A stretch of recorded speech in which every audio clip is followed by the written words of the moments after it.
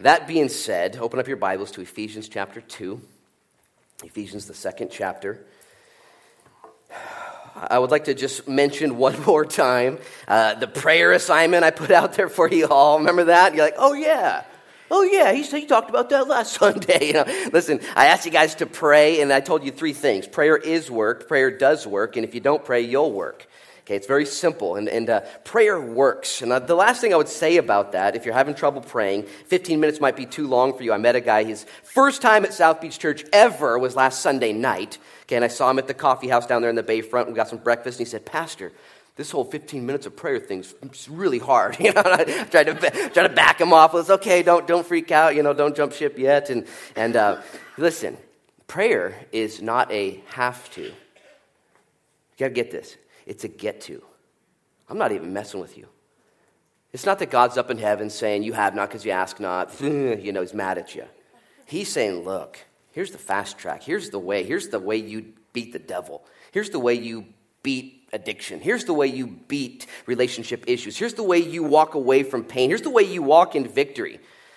It's not through taking a big breath and pulling yourself up by your bootstraps.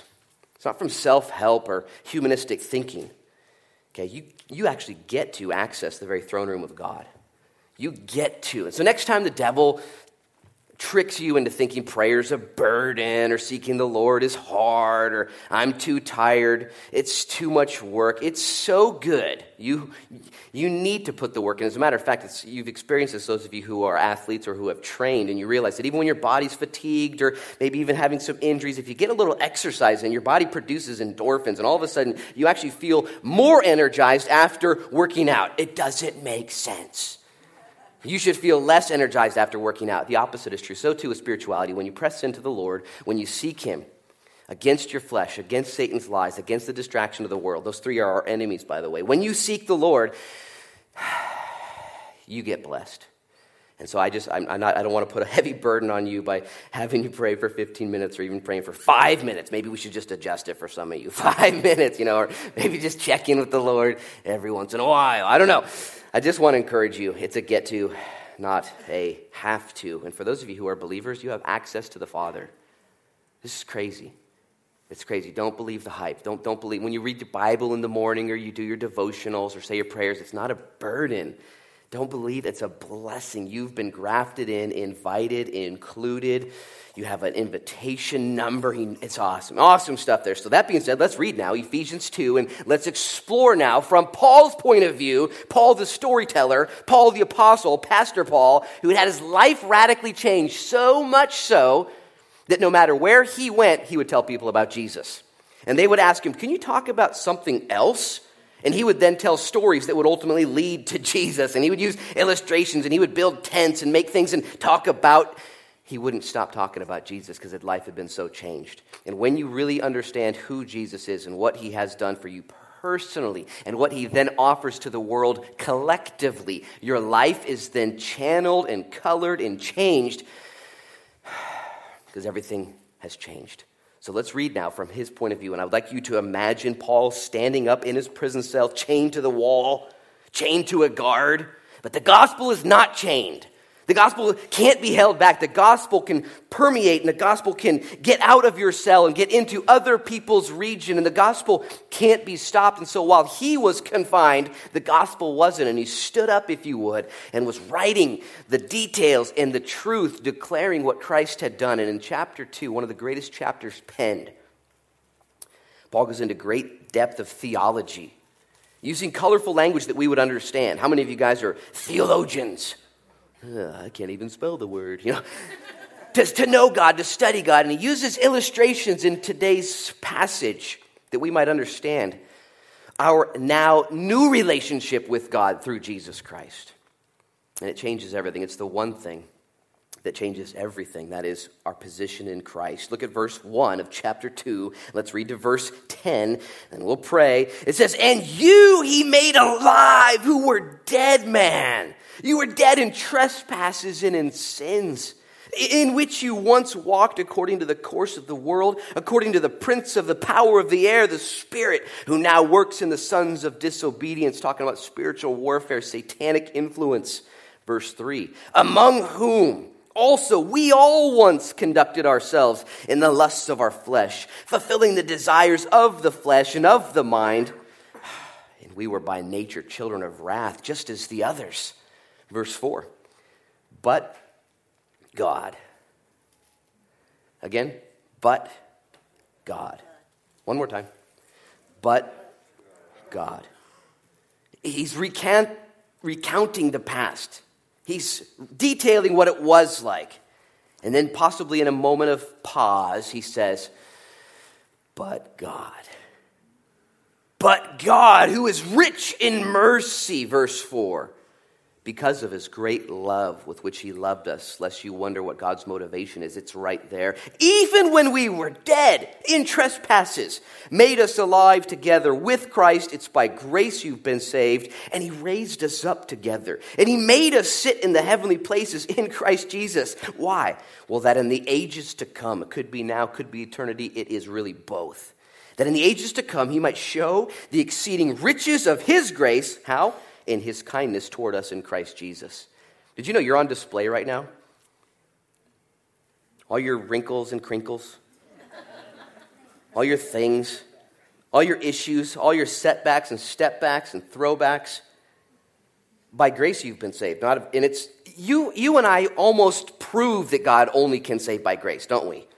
I mean, we try and co-op with them and do a thing or two right, but really it is by grace. There is nothing we bring to the table except need. And he says, yeah. What that does is that displays God's kindness. God is using his action in your life to prove, because there's people out there who still need proof, to prove that God loves, that God forgives, that God seeks, that God covers, that God can. So if your life's a mess, if your life has needed a remodel or two, or maybe you're in line now for a fixer-upper, personally interior stuff, God says, yeah, I'm going to display my love. I'm going to display my grace. Verse 7 declares that so clearly. Why? Verse 8 says, for by grace you've been saved through faith, not of yourselves. It is the gift of God. It's not of works, lest anyone should boast. For we are his workmanship. Such a cool verse. Verse 10, we'll get there later. For we are his workmanship, created in Christ Jesus for good works, which God prepared beforehand that we should walk in them. Paul, again, so excited, declaring what God has done, what God is doing, and what God's going to do. It's really radical. Absolutely radical. Let's pray it in now and ask God to give us application. I was talking with some friends of mine in the back there this morning about church, and they said one of the best parts about church is hearing something that you can then take with you into the week.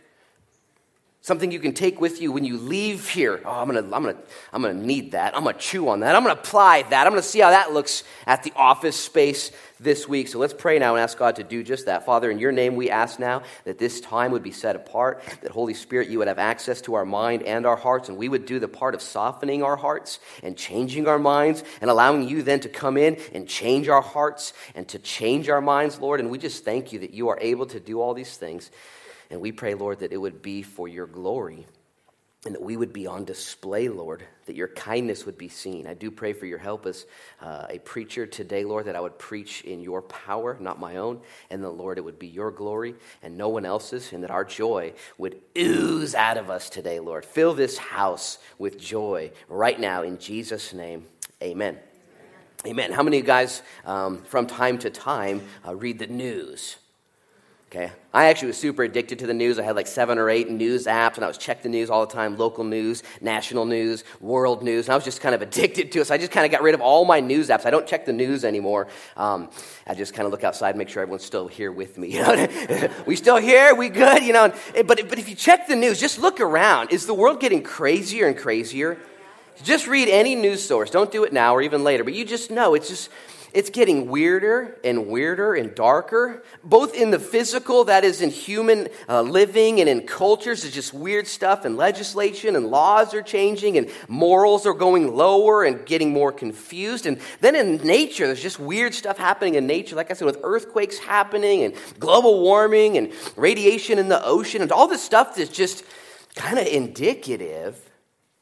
Okay, it means it indicates something. Indicative of some sort of what I would just call decay, okay?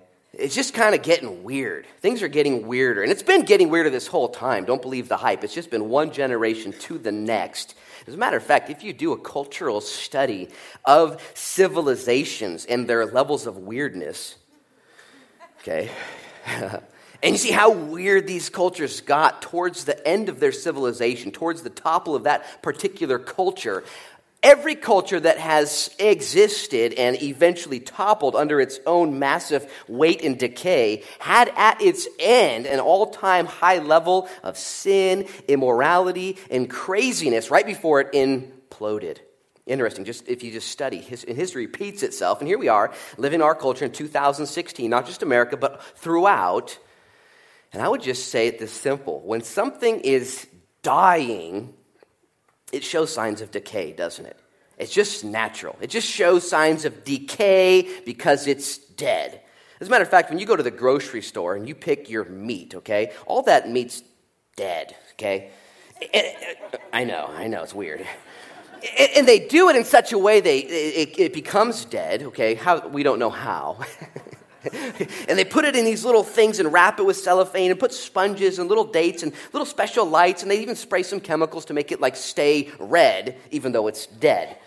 But eventually, you guys know what happens. It reaches that expiration date. And all of a sudden, you pick it up and you look at it, you're like, I wouldn't buy that. And you put it down, it becomes a little special section over here, you know what I mean?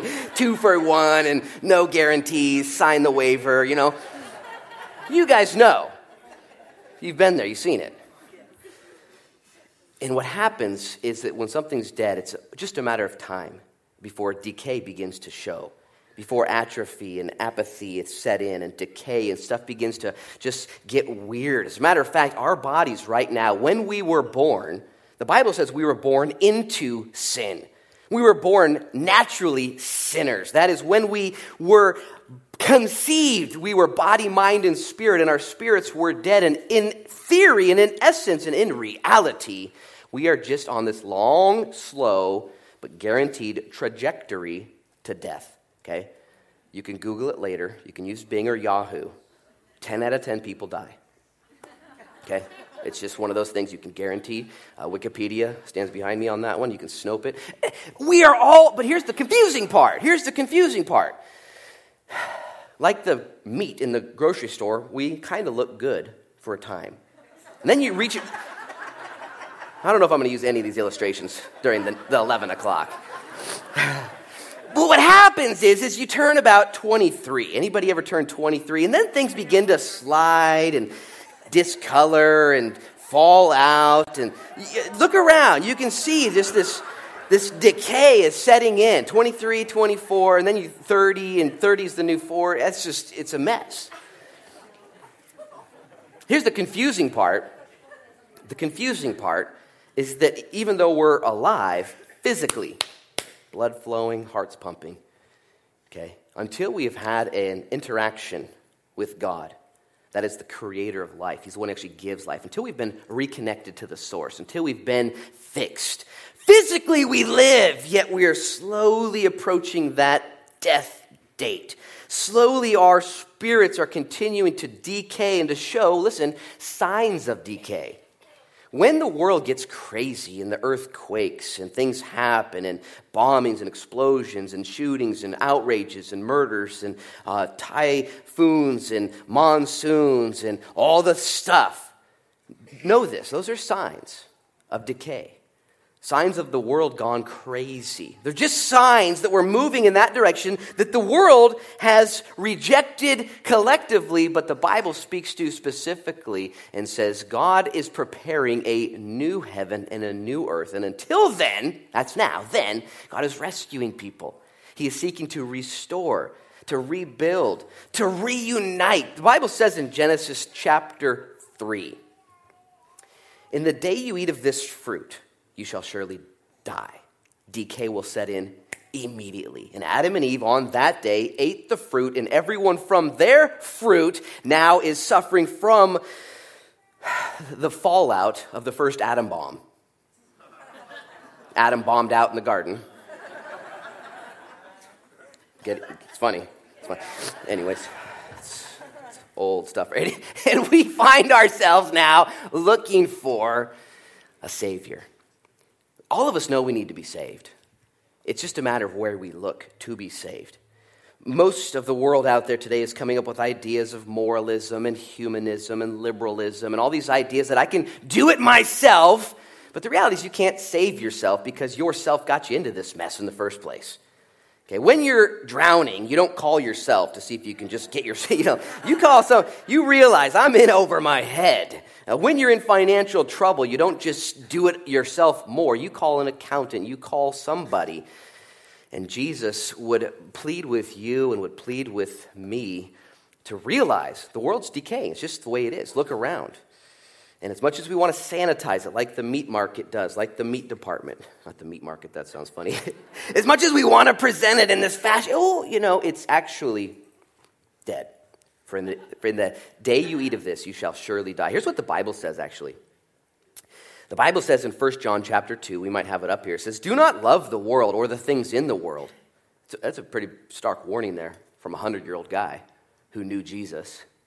That's kind of his, you want to talk? Don't love the things of the world or the things in the world. How many of you are like define love, define world. And what do you mean, John? And John would go on to say, if anyone loves the world, that's your primo, that's your preeminence. Well, the love of the Father, then, it's not in him.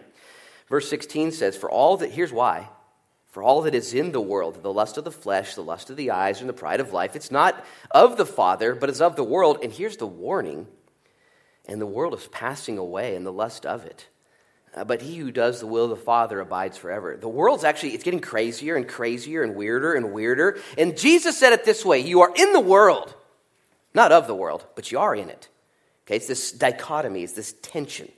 We're not about to go buy property and live in a yurt and hide from everyone. That's not the goal. We're to be here and to live our lives well. But like a boat is in the water, that's good. But when the water's in the boat, that's bad.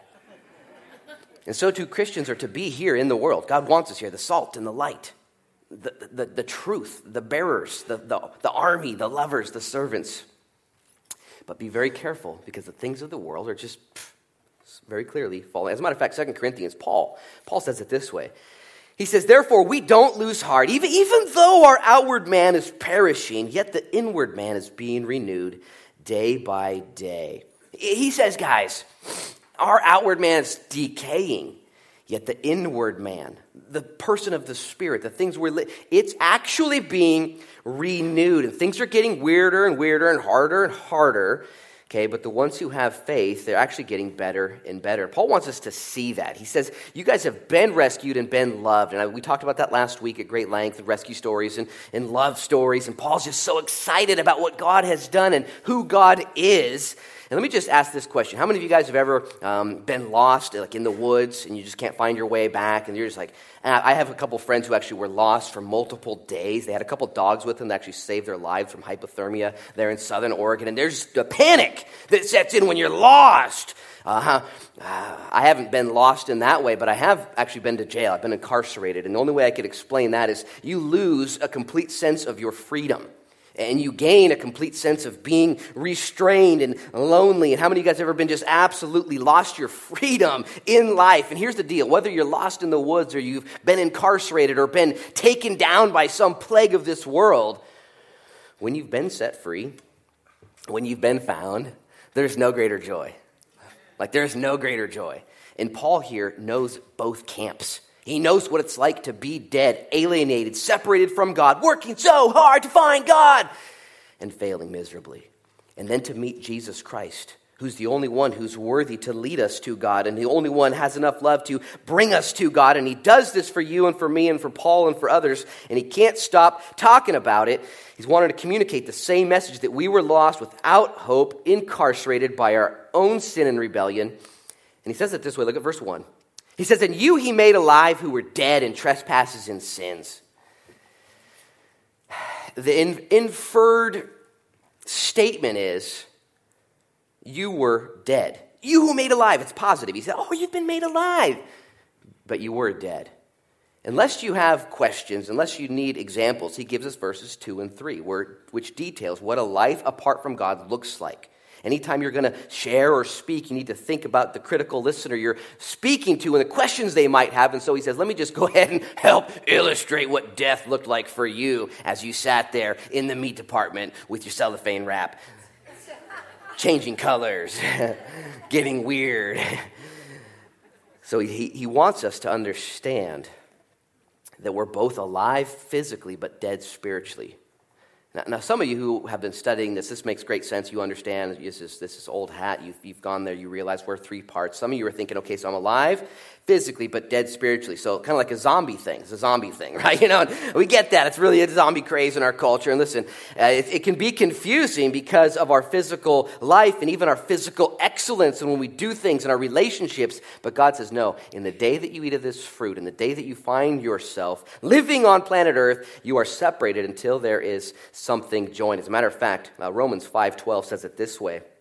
It says, through one man, all sin, and therefore all die. So too through one man all shall be made alive. It's good news. The Bible teaches throughout this idea of spiritual death that we're born sinners, that even little bitty babies, when they come out, they're so cute and so beautiful, right? But they're spiritually separated. Death has occurred in their lineage, and now they find themselves alienated from God. And you might argue here today and say, yeah, but they're so cute and they're so sweet. And obviously you don't have any.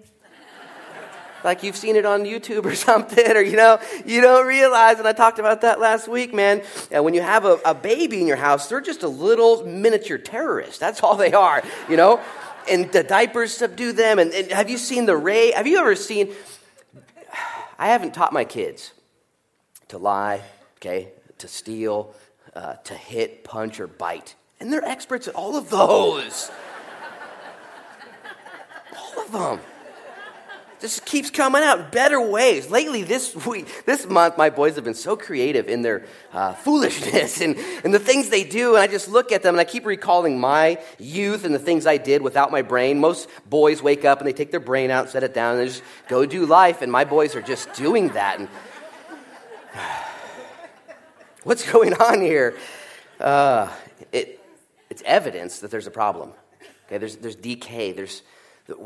We can argue and we can pretend and we can put makeup on and we can say, no, things aren't dying and decaying. But the reality is we're on a slow but guaranteed progression because through one man, all sin.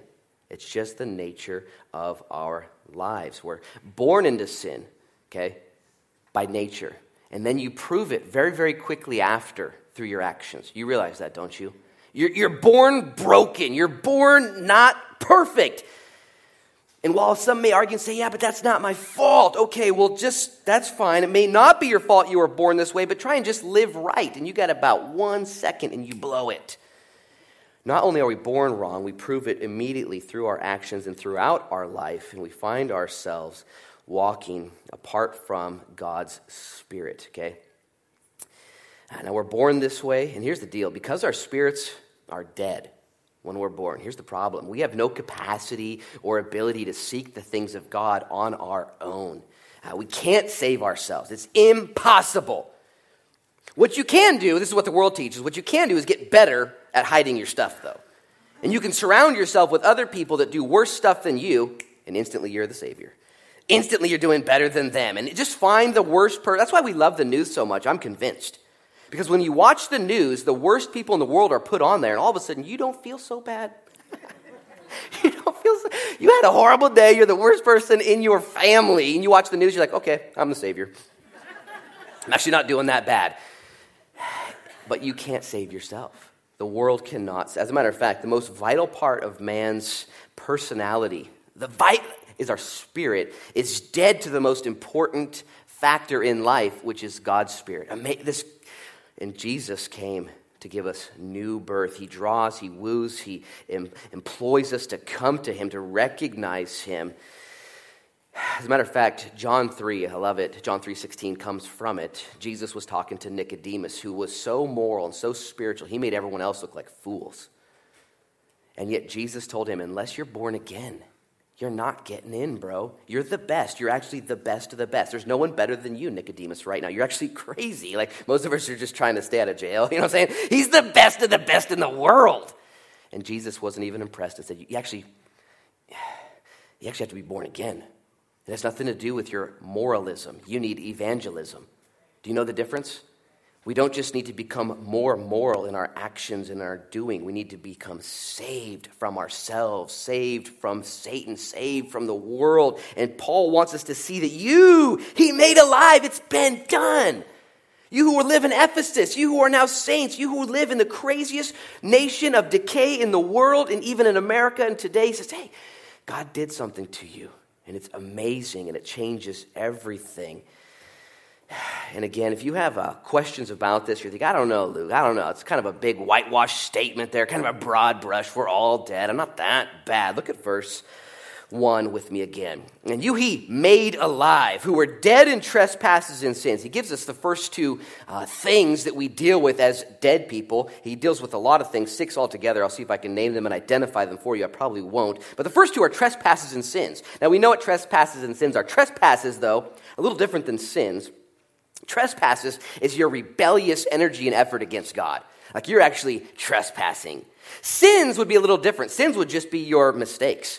Like you're just not perfect. You've blown it a time or two, and it's not really even that you were trying to. You just naturally suck, okay? You just born. That's what he says. Naturally, we're children of wrath. But let's talk about trespasses because it comes in here first. And here's the deal about trespasses. Trespasses is when we willfully do something against others or against God. And most of us have a list of trespasses we've committed, like you know those areas in your life. But let me ask you a different question because our list in this area is a little bit bigger. How many people have trespassed against you? Like they've kind of gone out of their way to physically or spiritually or emotionally just kind of mess with you, get in your way. And when I ask you that question, your list kind of grows pretty quick. Oh, yeah, they've offended me. Oh, yeah.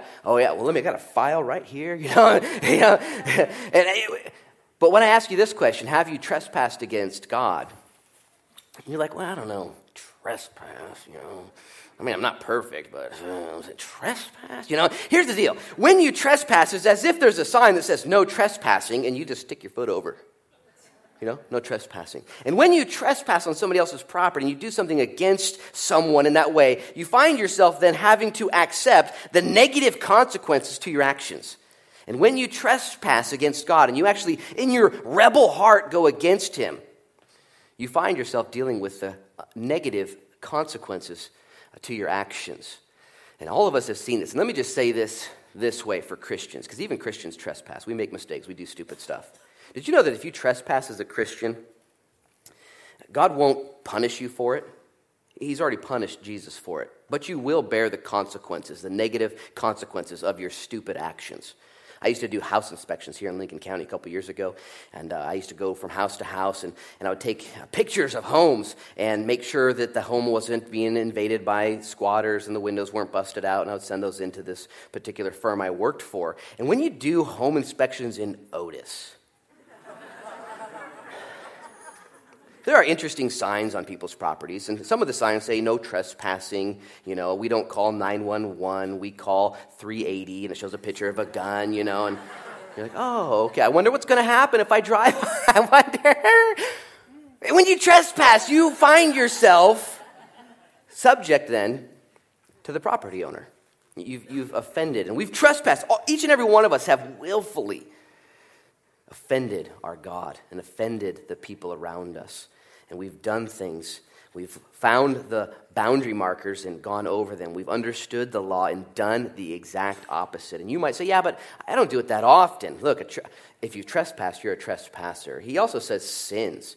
Not just that we've trespassed, but the sins that we've committed. And here's the deal. When you sin, literally, you need to understand this about sin, because this isn't a popular word in today's culture, sin. It's actually, I love this word, because what it sets you so free. What it literally means, sin, literally in the original definition, means to be imperfect. That's it. People are so offended. Oh, you call me a sinner? And I just say, whoa, sorry. Let me rephrase that. Are you perfect? No, I'm not perfect. No one's perfect. Oh, okay, cool. So you're a sinner. Oh, don't call me a sinner. It's like, you got to, all God is saying is, hey, everyone who's perfect, all y'all who are perfect, come on into heaven right now. Nobody? Nobody's doing it right?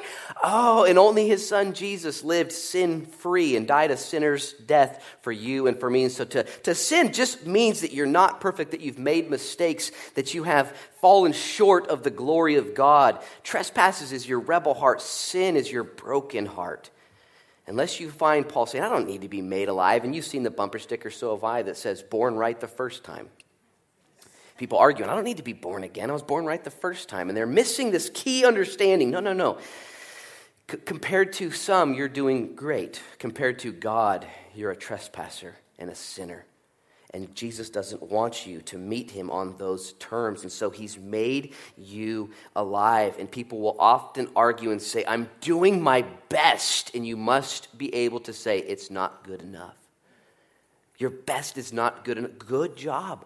But it's not good enough to get into heaven. And so he wants you to get into heaven. He makes you alive through Jesus Christ. He goes on to then describe what this may have looked like in your life. Verse 2, he says, in which, these trespasses and sins, in which you once walked according to the course of this world, according to the prince of the power of the air, the spirit who now works in the sons of disobedience, and among whom also we once conducted ourselves in the lust of our flesh. Stop right there, eyes up here. This is so important that you get this. Paul identifies right here succinctly in these two verses our three enemies.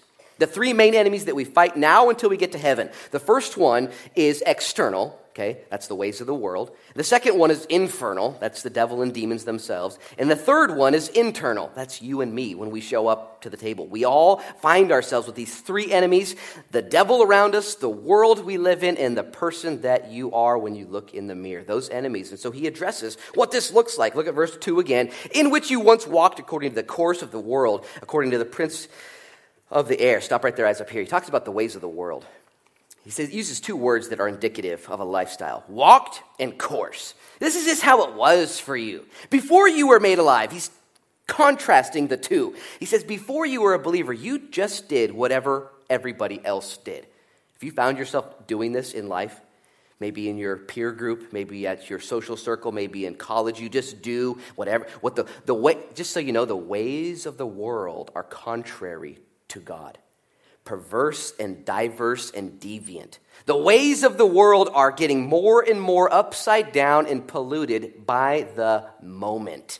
And when and before you were a Christian, born again, it was no big deal for you to walk that course, to go the ways of the world. The idea of course and walking is kind of like what wind and water does. Have you ever noticed wind and water goes wherever it wants to? Okay, when water flows, it just goes downstream. And it takes whatever it wants with it. So too, the ways of the world go wherever it wants, taking everything with it, destroying in its path. You've experienced this. Christian here who are sitting today, you know what it's like to be taken off course. And as I said earlier, it's only a matter of time for a culture, a civilization to go down this pathway of worldly lusts before it finds itself top-heavy and imploding under its own moral decay. It's just the way it is, both collectively and as individuals, okay? But God.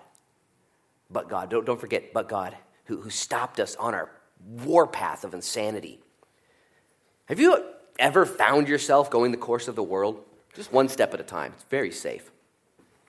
Only to find those steps adding on to each other, leading you into greater folly and decay, until pretty soon you're in that discounted section at the store. You know, buy one, get one free, no money back. You know, you're like, oh, you're really... And I have found myself, how did I get here? I would never, in one step, ever do this. Be here, ever. Yet the course of the world is anti-Christ, is against God. You got to swallow that pill early on.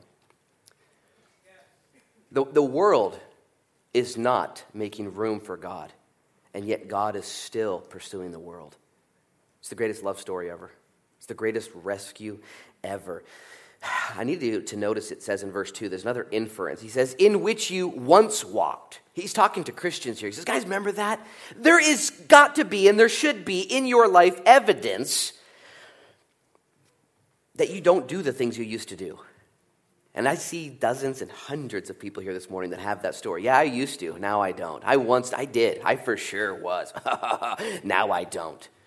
Can you imagine a dead person being in a casket? How comfortable it must be in there. for a dead person? I mean, there's no problem. There's no arguing. It makes sense. Let's imagine that dead person in that casket became alive right away. Okay, imagine yourself, you come by, how comfortable are you in that casket? Not even close. Get me out of here. No, you're clawing. And when you become alive in Christ, the way you used to live, all of a sudden isn't so cool anymore. The things that didn't bother you at one point now just, that kind of freaks me out a little bit. The things that you were attracted to now all of a sudden look different. You need to realize that the world that doesn't have their spirits born again yet are still just like corpses in caskets, very comfortable in their own decay. They don't even know. Yet you as Christians, you do know. And when you do stupid stuff, and when you have the rebel's heart show up again, and when you have the sinner's imperfection reveal itself, there's something inside of you that says, this isn't right. That's the Holy Spirit with your spirit saying, yeah, let's go. We don't belong here. It's just like if you took a pig and brought it into your house. Wouldn't that be fun? And washed it and cleaned it and put some perfume on it and a bow and just made it your little pig. And the minute that pig saw mud, what's that pig going to do? It's going to tell everyone, I've repented of mud. I love this perfume. And no, the pig is going in. It's a pig. Okay. So too if you took a sheep, and said, hey, the pig's in the mud. He's having fun. Let's go in there too. And you threw the sheep in the mud.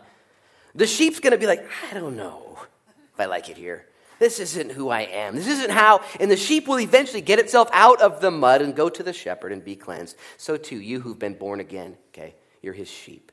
And you fall in the mud and so do I. And you get tempted and you go back, but instantaneously you know, and it's a gift from God. He says, hey, you once walked that way. We don't do that anymore. And you find yourself being shepherded out of the mud, out of the stuff, out of the crud. Our lives are different now that we've been saved, and that is a blessing, this contrast. Okay, we've been saved from the course of the world. We don't have to fear that route anymore, and God has given to us a new way to walk. And I would just remind you, I hope to remind you of this very often, but 1 John 5:3 says that the commandments of the Lord are not burdensome. When he lays out a new lifestyle for you as a Christian, he says, hey, the world's crazy. Okay, I'm just honest. And we don't even know the half of it. Do you realize that? That which we see is just like an iceberg. It's just a tip. There's stuff going on. And God says, careful. Here's what I want you to do because I love you. This will actually lead to great joy, great prosperity, great peace. My commands aren't to bum you out. They're to get you through life and into my presence. Here's the deal, though. He goes on to tell us what else is going on. Not just the ways of the world are we not to love, and the course and the wind and the areas. But he says, according to verse 2, the prince of the power of the air, the spirit who now works in the sons of disobedience. Have you realized that Satan's real? Okay. As a matter of fact, one of his biggest lies he's ever told in humanity is to convince people that he doesn't exist. This is like the best lie he could possibly tell to Christians, to humanity, is that he's just this guy wearing a red suit with a poker and a little tail, and it's just fake. That's the biggest and best lie he could possibly tell because he is real and he really, really hates you. And I don't have time to develop all kinds of theology, demonic theology, but let me just say that Satan is very good at what he does. Okay? He hates you. He knows you, and he knows God's plans for you, and he's only ever always going to seek to take you further than you wanted to go, to take more from you than you were willing to give, to keep you longer than you were willing to stay. Anytime Satan negotiates with you with any kind of sin or compromise, rebellion, or otherwise, it is always to destroy you. I kind of smile a little bit now when I see Satan show up in various ways. In the areas that I have battled, in the areas that I'm now walking in victory, I've seen Satan over the years in my quest to know Jesus.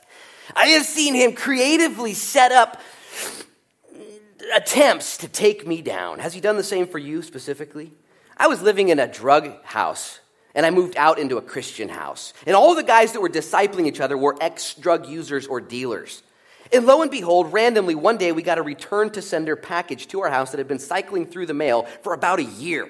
Somebody had used our address previously to send drugs to Seattle, and it came back to our house. So here's a bunch of ex-drug dealers opening up this package that had a couple ounces of marijuana. We're like, a gift from the Lord?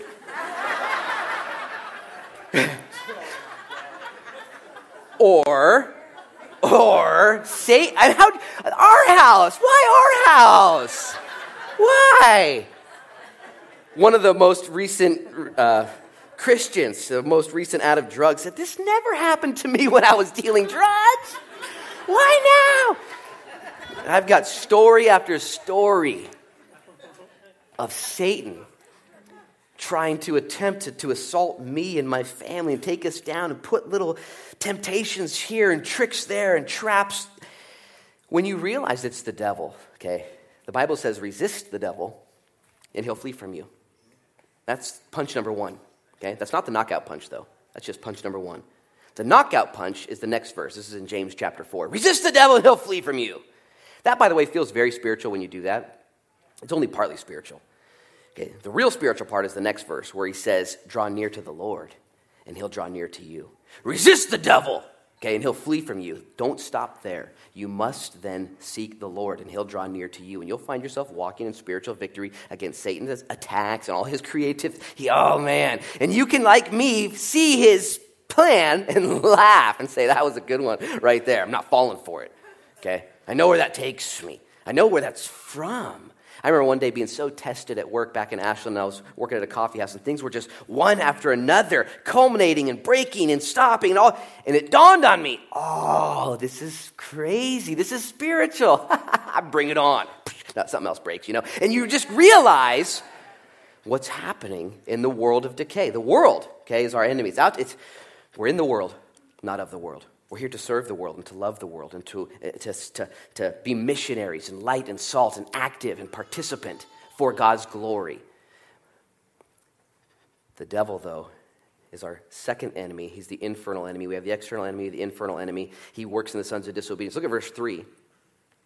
It says, among whom also we all once conducted ourselves in the lust of our flesh, fulfilling the desires of the flesh and of the mind, and were by nature children of wrath, just as the others. Interesting thoughts here. He says it's really not just the devil's fault. The devil made me do it, or the world is so decaying and falling apart. Really, one of the problems, one of the main issues, the main person I have problems with is that guy in the mirror. That before I became a believer, I found myself with wanton lusts, and my mind was against God. And by nature, I was a child of wrath, not a child of God. And I find myself now having to deal with me. Isn't it fun to blame other people? Gosh, it's so fun. Such an American thing to do. Just blame other people. Some of us have a real gift at shaming and blaming and doing that, and a real proclivity to that. And Paul says, no, verse 3 says, You conducted yourself in the lust of the flesh, fulfilling the desires of the flesh. And when you're in the world, you only desire the worldly lusts of the world. But when you're saved by Jesus, your desires change. Have you figured this out? Your desires change. Psalm 37:4, one of the best life-guiding verses you should all know. Most of you do. It says, delight yourself in the Lord, and he'll give you the desires of your heart. And until you know the Lord, you don't delight in him. But once you know the Lord, your delight is in him. Your desires are from him. You actually want to do what he wants you to do. You find yourself troubled with the temptation of the world and the struggle, like the man in the casket. I'll give another illustration. If you took a corpse, it's kind of a weird sermon today. If you took a corpse and put him on a weight bench with 100 pounds on his chest, not going to move. Doesn't bother him. He's dead. But if you took 100 pounds and threw it on Casey's chest, just threw it right on his chest, guess what he's going to do? He's going to move. He's going to struggle. He's going to wrestle. His desires to live are different because he's alive. He's not dead. And so too as Christians, when you find yourself wrestling with the desires of this world, you're not a child of wrath anymore. You've been changed. And you know this because of your desires.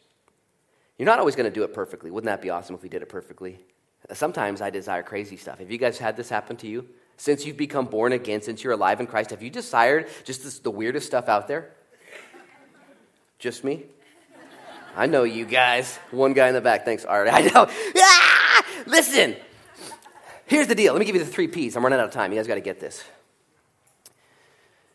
Because you're now a child of God, okay, the 3 Ps as far as sin and desire have been taken care of. Okay? You have so much going for you in Christ. The 3 Ps of sin, okay?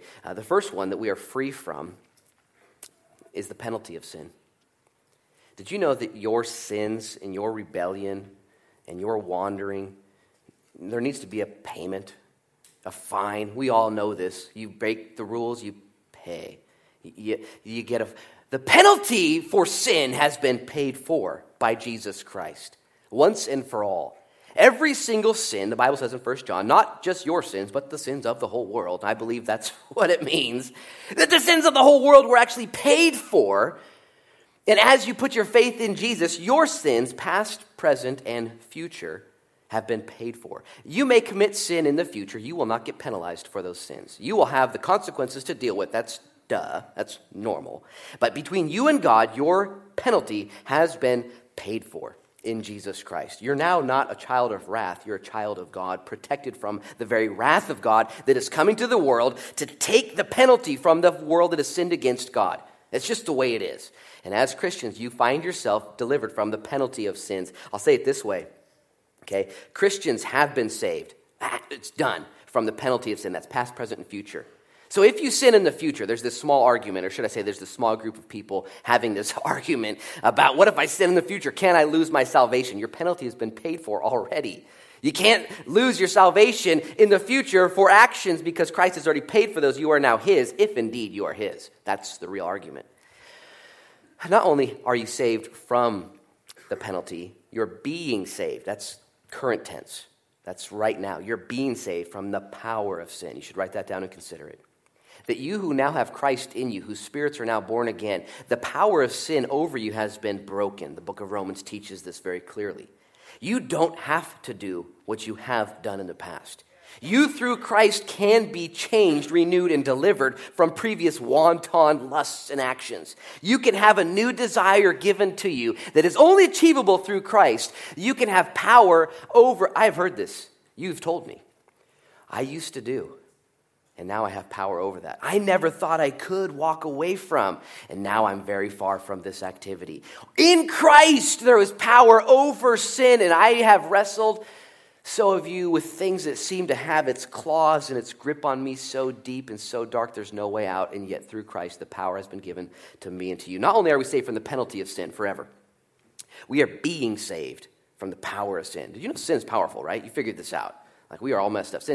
Christ is more powerful, and daily, you have the power. And we will be saved in the future, okay? We have been saved from the penalty, we are being saved from the power, and we will be saved from the presence. Did you know that in one day, not too long from now, we'll join Dr. Phil? Phil Stone, that's what his nickname was. He died on Thursday. And we will be free forever from the presence of sin. No more tears. No more wars, no more suffering, no more temptation, no more failure, no more rebel heart. One day soon there will be an environment, there'll be a new Jerusalem, a new world, a new experience with Jesus where the presence of sin won't even be there. And this is the hope that we have as Christians. We're saved from the penalty, we're saved from the power, we're going to be saved from the presence. Here's the question though, I ask you, are you saved? That's the real question. Are you saved today? Has this happened to you? Have you found yourself giving your life to the Lord, becoming a child of God rather than a child of wrath? Look at verse 4. He says, "But God, who is rich in mercy because of his great love with which he loved us, even when we were dead in trespasses, made us alive together with Christ. By grace you've been saved." Did you know, and I only have a few minutes, we'll start here next week also, but did you know that God is in the business, professional business. I mean, he's a professional. He is in the business of entering into your mess. But God, who is rich in mercy, because of his great love with which he loved us, when we were dead in trespasses and sins, saved us. By grace if you're a Christian here, you really need to get this. Because if you're a Christian, you're doing your best, you're shining bright, you're moving forward, and you're doing awesome. But from time to time, you fail miserably.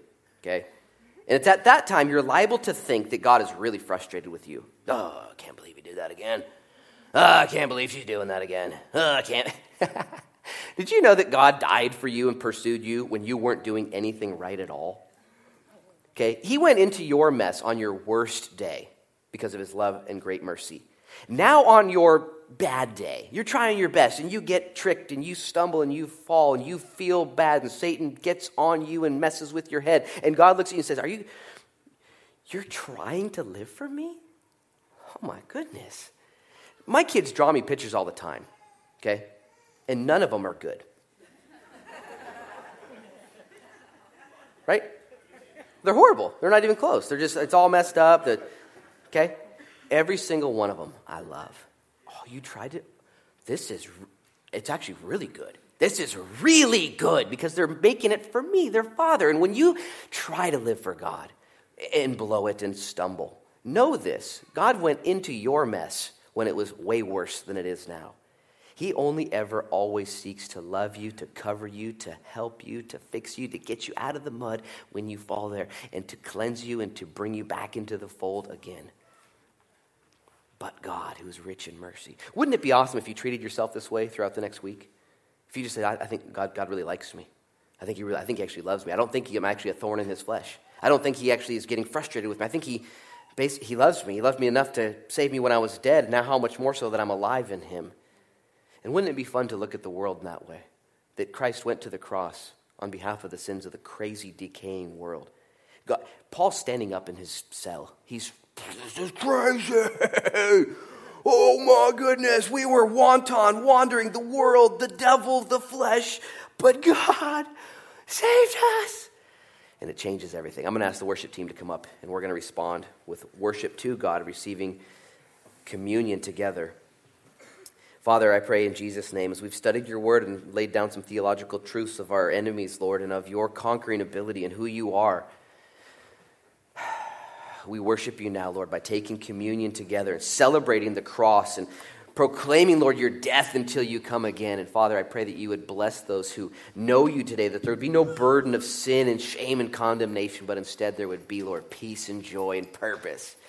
And for those who are here knowing they need to be saved, but they're not saved. You can't save yourself. Spirituality can't save you. Moralism can't save you. Only a Savior can save you. And Jesus is here to save you today. Father, I pray you would do that great work in hearts and minds today, and you would change us and make us new. Be blessed as we honor you by taking communion now in Jesus' name. Amen. Would you all stand with me? When you're ready to take communion, the tables are open. Come down the center aisles. Take your communion out to the side aisles. There's people on my left and right to pray for you during this time as well.